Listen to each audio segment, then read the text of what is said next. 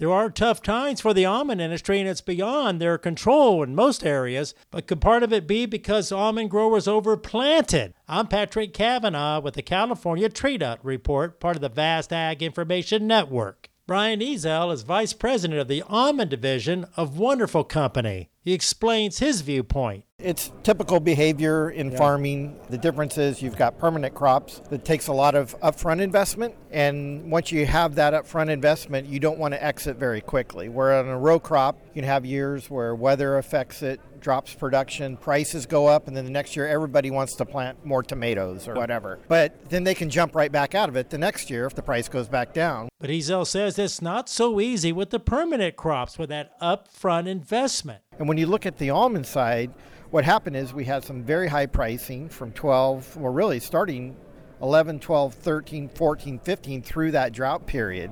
And suddenly the crop looks extremely profitable. And it was. And so during that period from 14 to 20, an average of 102,000 acres was planted every year. Well, the normal is about 36,000 acres. So 186% of normal year after year for 7 years is just not a sustainable thing, especially when you consider a balanced industry in supply and demand. Organic demand growth without affecting price is about 6%. With the Ag Information Network, I'm Patrick Cavanaugh.